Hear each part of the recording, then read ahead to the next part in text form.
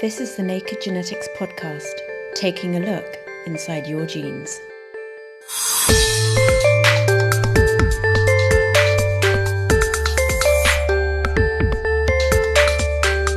We're off to a festival. But before you worry about where your tent and your wellies are, it's the Festival of Genomics, held at a clean and dry conference centre in London, rather than a muddy field full of rock bands and dodgy burgers. I think where we'll be in 5 years' time is that we will have a lot more. We will be using whole genome sequencing probably routinely for germline testing for rare disease, because I think it makes sense to do it that way. Plus, what does the public really think of genetic technology and a fiery gene of the month? This is the Naked Genetics podcast for March 2018 with me, Dr. Kat Arney, brought to you in association with the Genetics Society, online at genetics.org.uk.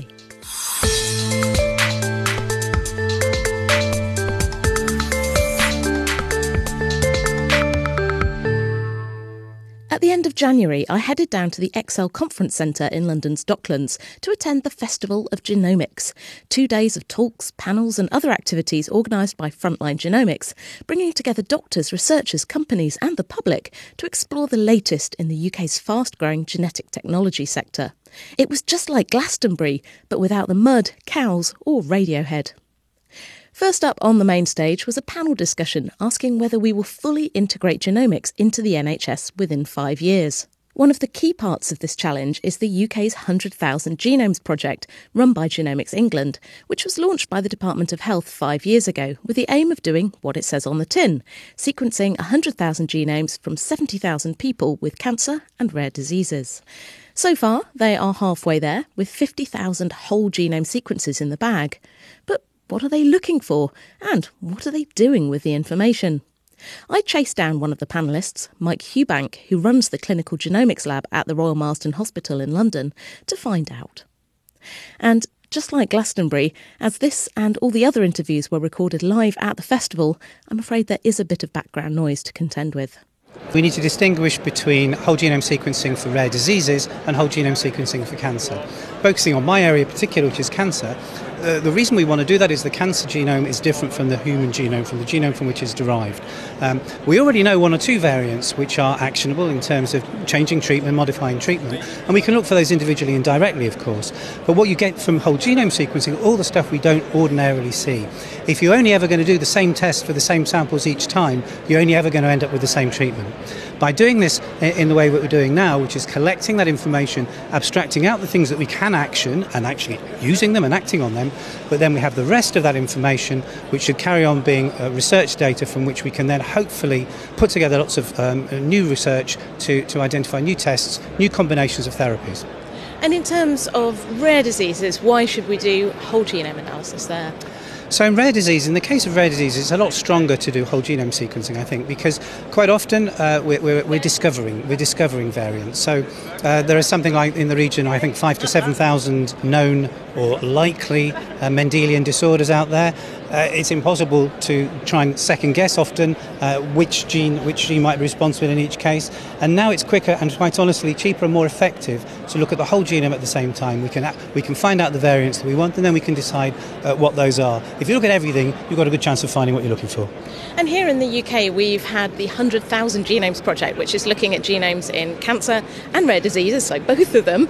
How far have we got through this? What's the latest?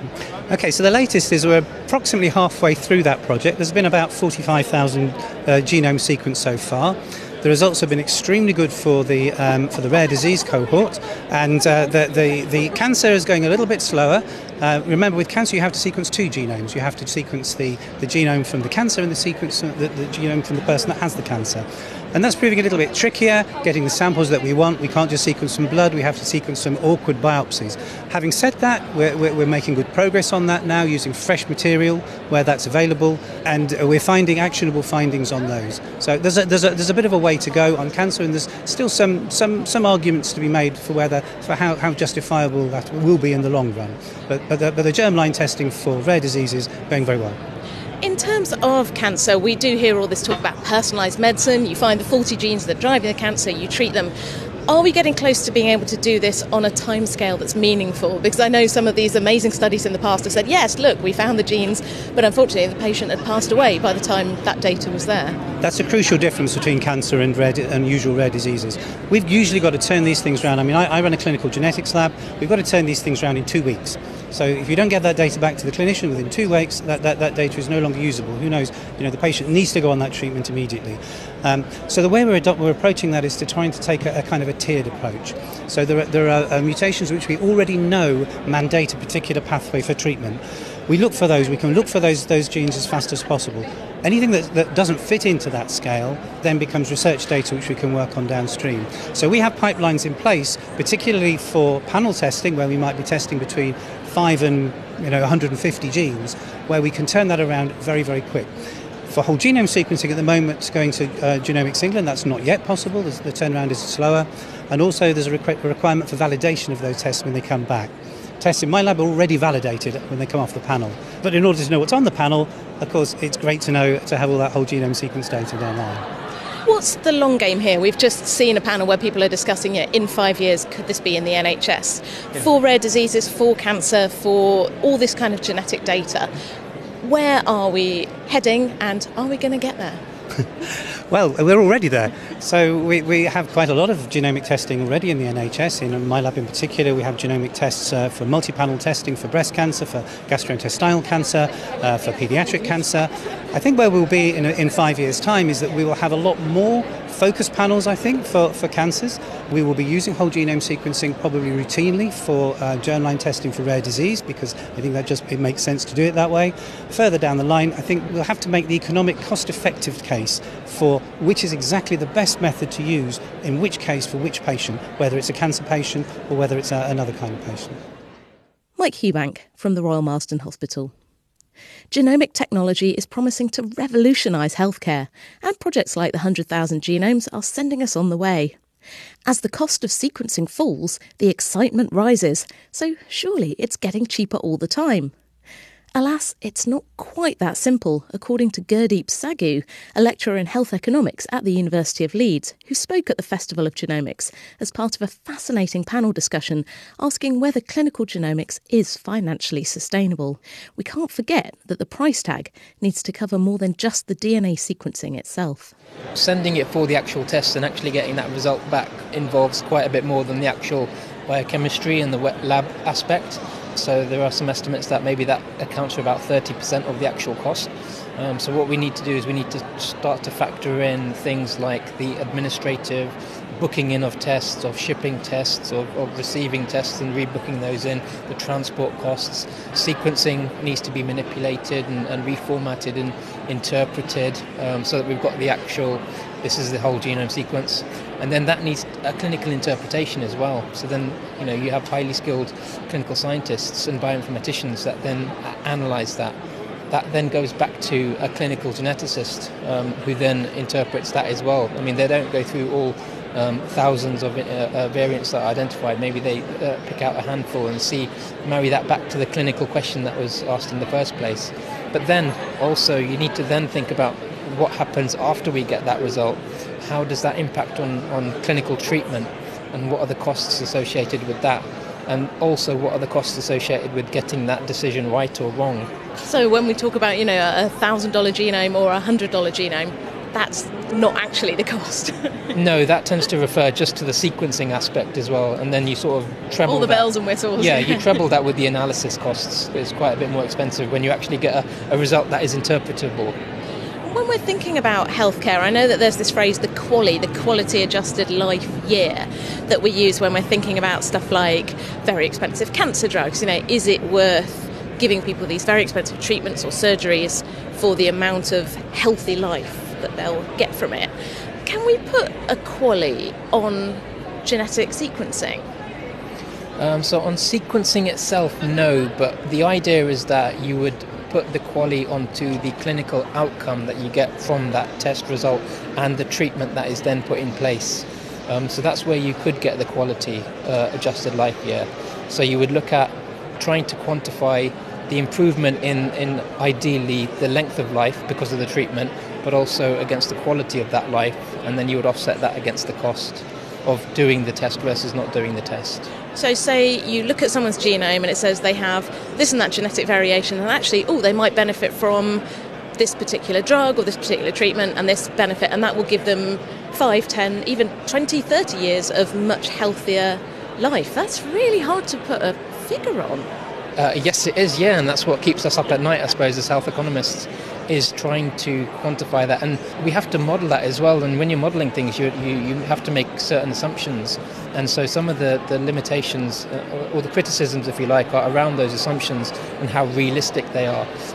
But also, it is difficult, and you're making decisions, but you're trying to quantify the uncertainty around that decision as well. We're talking about here the UK NHS, which has a limited pot of money.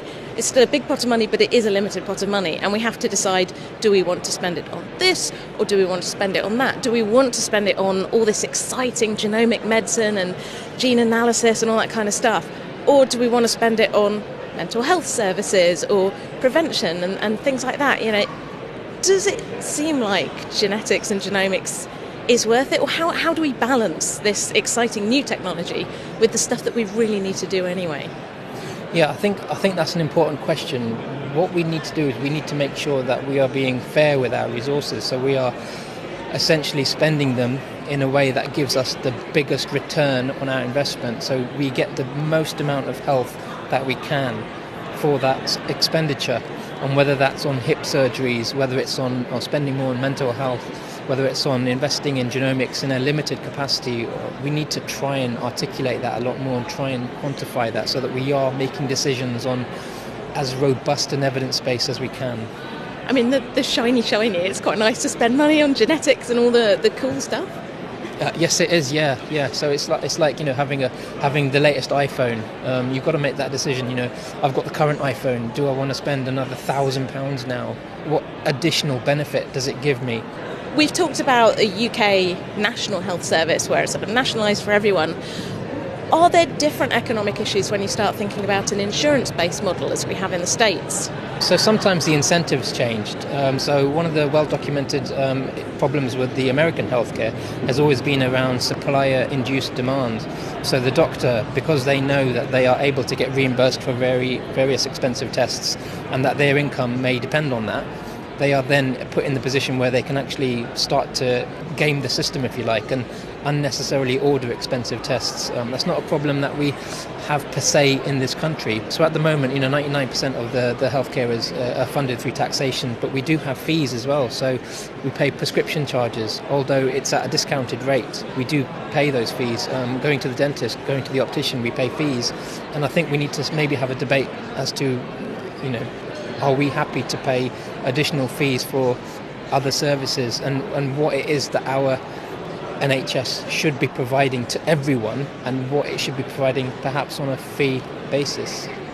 Well, that's an interesting thought, isn't it? You pay an extra £100 to have your genome done on the NHS and it's there for your healthcare. Yeah, and then that brings other challenges with it. So one of the big things, one of the really good things about our NHS is geared up towards reducing inequality. Now, it's debatable to what extent that is met, because we see postcode lottery. We appreciate that it is an issue, and would bringing in a fee-for-service for some treatments or some tests could potentially make that inequality worse. And in a related issue, we see things like cancer drugs that are genetically targeted. They're designed to hit the sort of faulty genes and molecules in cancer cells. We see gene therapies for very rare diseases that are eye-wateringly expensive, and there's big debate about the costs of those. This is all sort of tied up in genetic technology, and it almost feels like just because we can, we've done this research, we've got this treatment, at what point do we decide, is something really worth the money? Yeah, so that's a really good point. Some of the rare diseases, because they are rare, the incentive is not there for the pharmaceutical companies to produce treatments for those patients, because the market is tiny.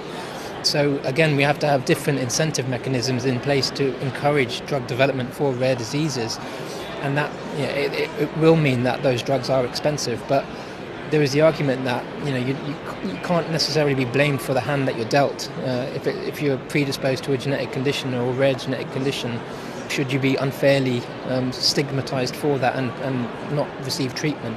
I mean, I guess the dream that we're all working towards is affordable treatments that work and are available to as many people as need them. Yeah, so that's like personalised medicine. The holy grail really is around having the individual in front of you, giving them the right tools, but then providing them with the right decision and the right treatment at the right time, and doing that every time. And that treatment isn't necessarily around a disease process. It may be just to extend their healthy life as well. And it's all got to be in a budget. Yes, and that NHS healthcare budget is never going to be big enough. Gurdeep Sagu from the University of Leeds. This month, the Royal Society released the results of a study uncovering public opinions about technologies such as genomics and DNA sequencing, gene editing and gene therapy. A survey of more than 20,000 people and detailed workshops showed cautious optimism for tools to improve human health, tackle the impacts of climate change and reduce inequality. But other uses of genetic technology were less popular, such as attempts to manipulate eye colour or intelligence.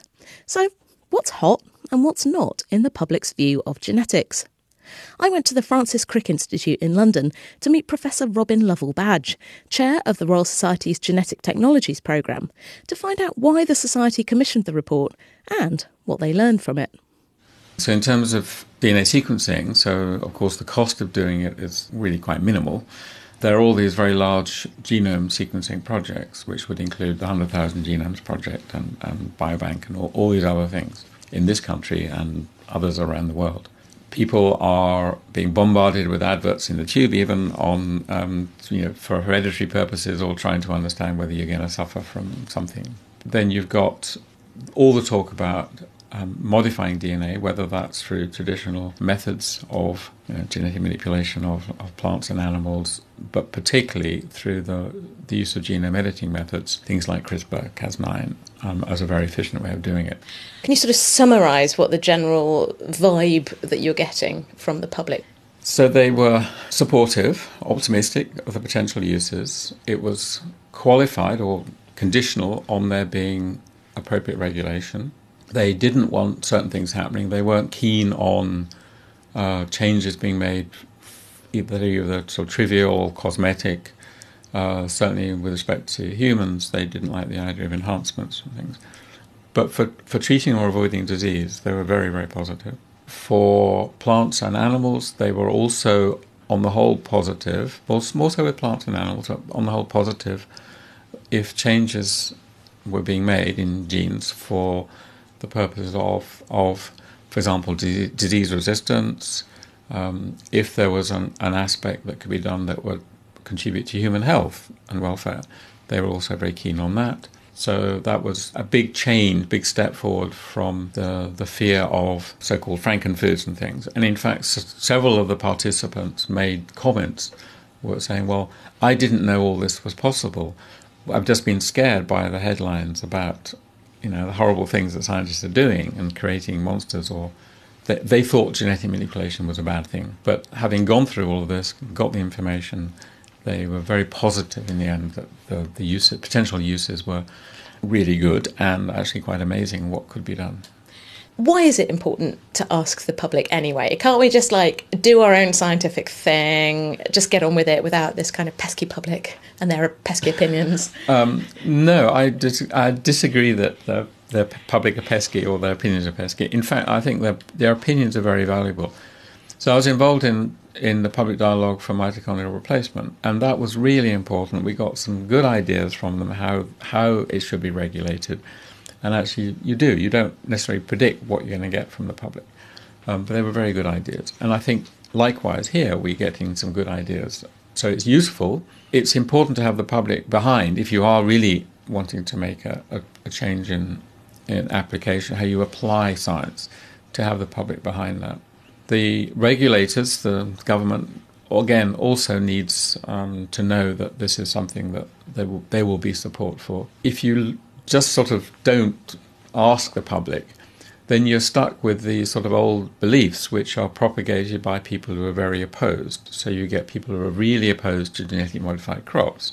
The same is true of the public don't seem to really distinguish much between heritable genome editing, germline editing, and somatic genome editing. But that whole idea that there would be a big difference is propagated again by people who are opposed very much to any type of research using embryos. Ethicists, for whatever reason, make this strong divide there, but it's actually not made by the public.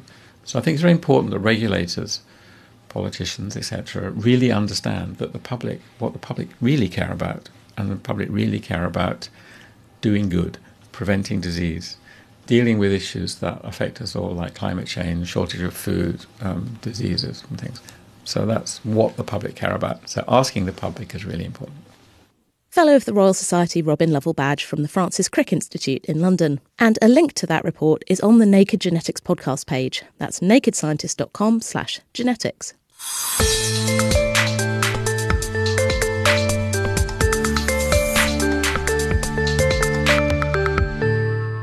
You're listening to the Naked Genetics podcast with me, Kat Arney, and this month we're taking a trip to the Festival of Genomics. Coming up later, a fire-breathing gene of the month.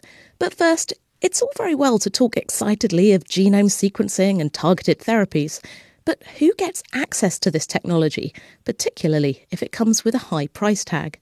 One of the speakers at the Festival of Genomics, Professor David Smith from the Mayo Clinic in Rochester, Minnesota, raised the issue of democratising genomics, making sure that everyone gets fair access to this potentially life-changing new area of medicine.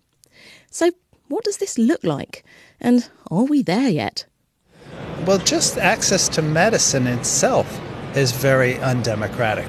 And you see across the United States, certainly, that the wealthier people have much more access to much better medicine than poorer people. So automatically you have a division. Genetics and genomics has actually made it worse, not better.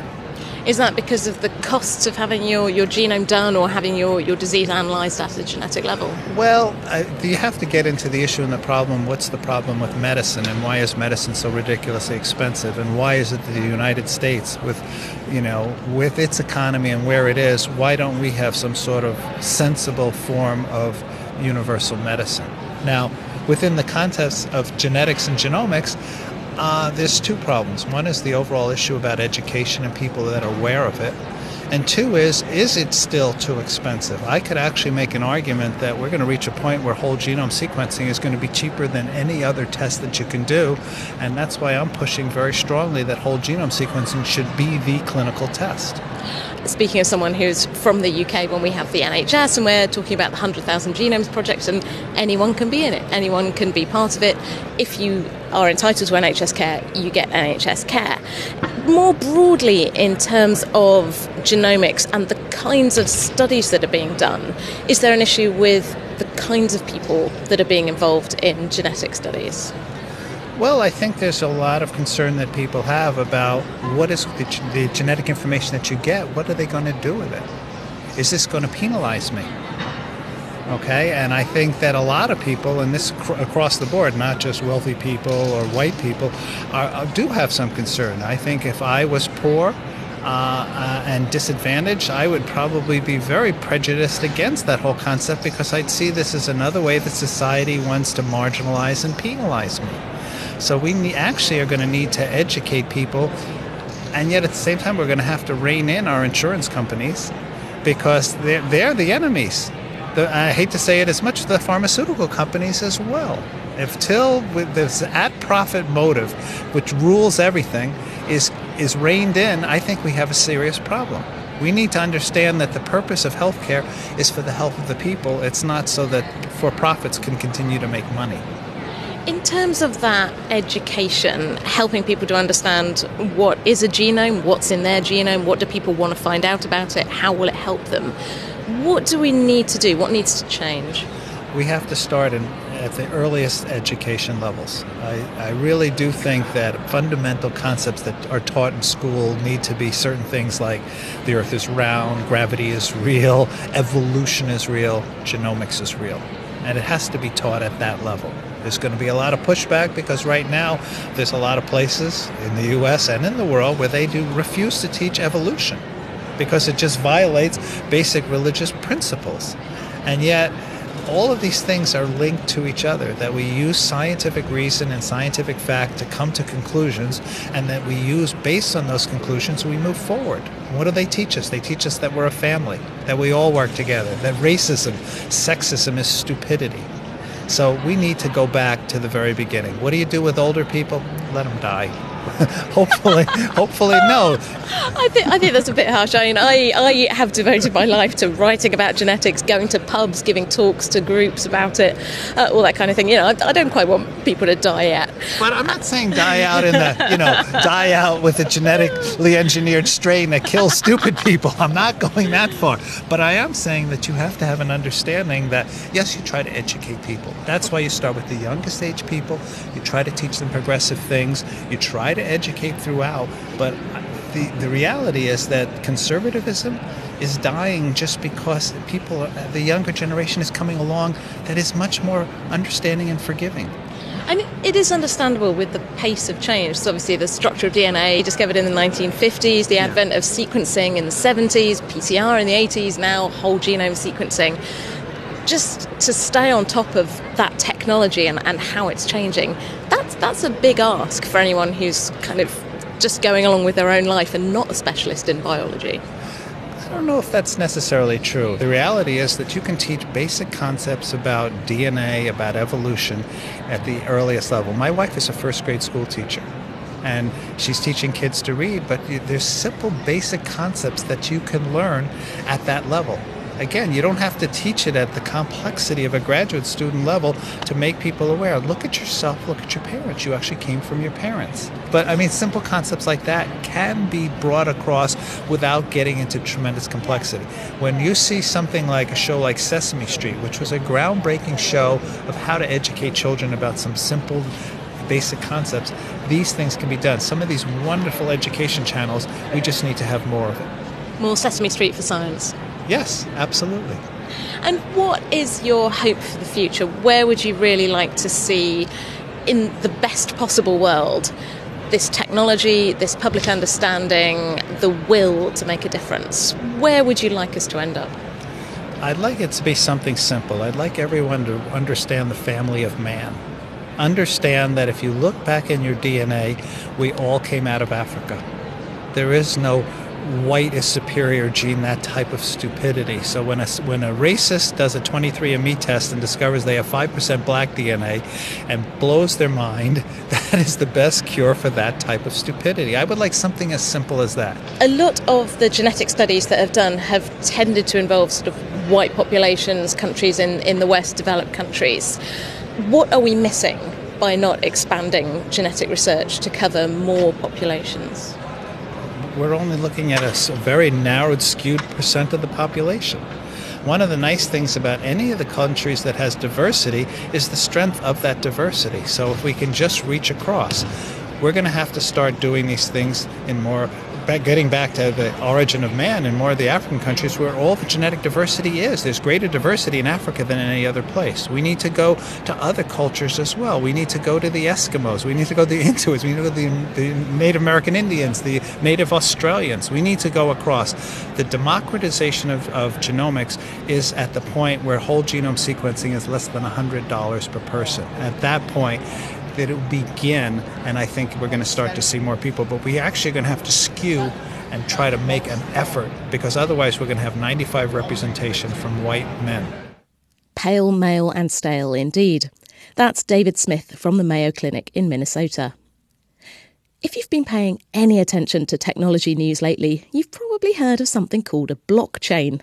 As I understand it, it's a giant spreadsheet that's distributed in many places in the cloud and remembers every edit you ever make. Eager companies are proposing blockchains as the solution to all kinds of problems, from banking and legal transactions to shopping and food safety. So it was only a matter of time before someone came up with the idea of applying blockchain technology to genomic data, as I found out when I spoke to David Kepsell, CEO of the company Encryption at the Festival of Genomics.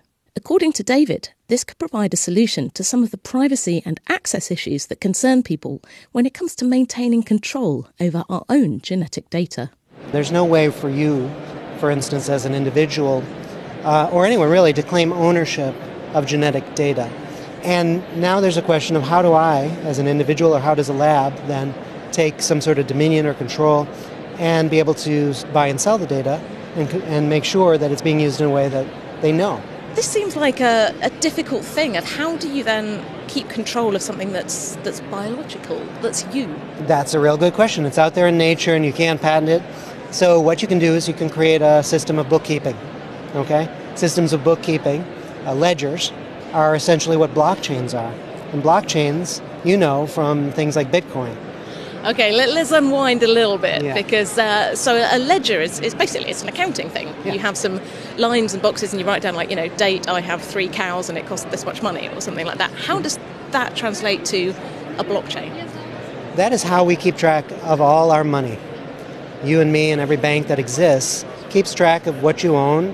Governments keep track of what you own by titles, which are ledgers of a sort that are authorized. Banks do the same thing. They keep systems of accounting, the flow of goods and value from one place to another. And that defines the extent of your ability to own almost anything. So blockchain is a way to disintermediate that value-keeping ledger and spread it out among a number of different people, make sure that it cannot be hacked or altered without permission from the whole network. And then you can sort of create a new way of tracking value. And for something like genomic data, a blockchain can be used to track the transactions of that data among individuals, labs, governments, and also to get paid for its use. Say I have my genetic data, I've had my genome sequence read, or I've had something like a 23andMe analysis that's looking at little snapshots, snips through my genome. That's my data, belongs to me. What would I do with it? How would I put it into the blockchain? How do I control it? Our company has created a portal for you to be able to do that. It's called the My Gene Chain, and for free anybody can upload their data. We keep it safe and secure. We blockchain the metadata if you want to be used for scientific studies. What's the metadata, and how is that different from sort of the A's, C's, T's and G's of my actual genome? If you did a 23andMe test, for instance, you went on and did a health survey, and that creates the metadata that is used by scientists to buy and sell that data, as in fact they do. But in that case, you're not involved in that transaction, other than saying you wish to be used in scientific studies.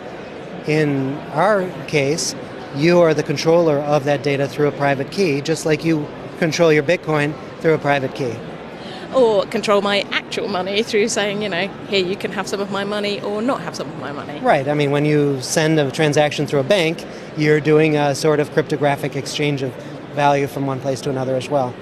So we've got genetic information, or this genetic metadata, in a blockchain, which as far as I can see is basically a spreadsheet. Yep. What sort of transactions might people want to do with it? Well, a simple one would be, let's say you did a whole genome sequencing when it's cheaper, or you're rich, and you want to store that data and use it with your doctor for your care, or a genetic counselor. You may want to keep it somewhere safe. You don't have to carry a USB drive around with you, at the risk it's going to get found by somebody and you've lost control of it. Instead, you put it on a blockchain. You give another private key to your doctor or genetic counselor so they can access it, and you can revoke that key when they're done using it for your treatment. That's one use case. Another is you're interested in helping science and maybe even getting some value for it. So you reveal your metadata to the blockchain and allow anybody who has access to that blockchain to search for it and to buy from you that data using a cryptocurrency like our own, which is called DNA. That seems a little bit mercenary. It's like, I've got a really interesting genome. Who wants a piece? You've got to pay for it. Well, that's what's happening now with a lot of these commercial testing companies. The real value for them is not in having you buy the kits. It's in the data they collect, and this is their business plan, actually. Why shouldn't we revert the business back to the individual? And this does address a lot of the issues about privacy, about ownership then. If I've got my DNA, my genome, and I can say, all right, you can use it for this, doctor, you can use it for free, maybe a nice academic research project, maybe you can look at it for free, or a charity project, Mm-hmm. but big company that wants it to develop a drug, you've got to pay. Yeah, sure. You get to charge as you want, so that's the beauty of free markets. Does it need a critical mass of people to do this? Because there's all sorts of people sort of going something blockchain thing, trendy thing. Right. Do you need a critical mass of people to be involved in this? We don't think it will.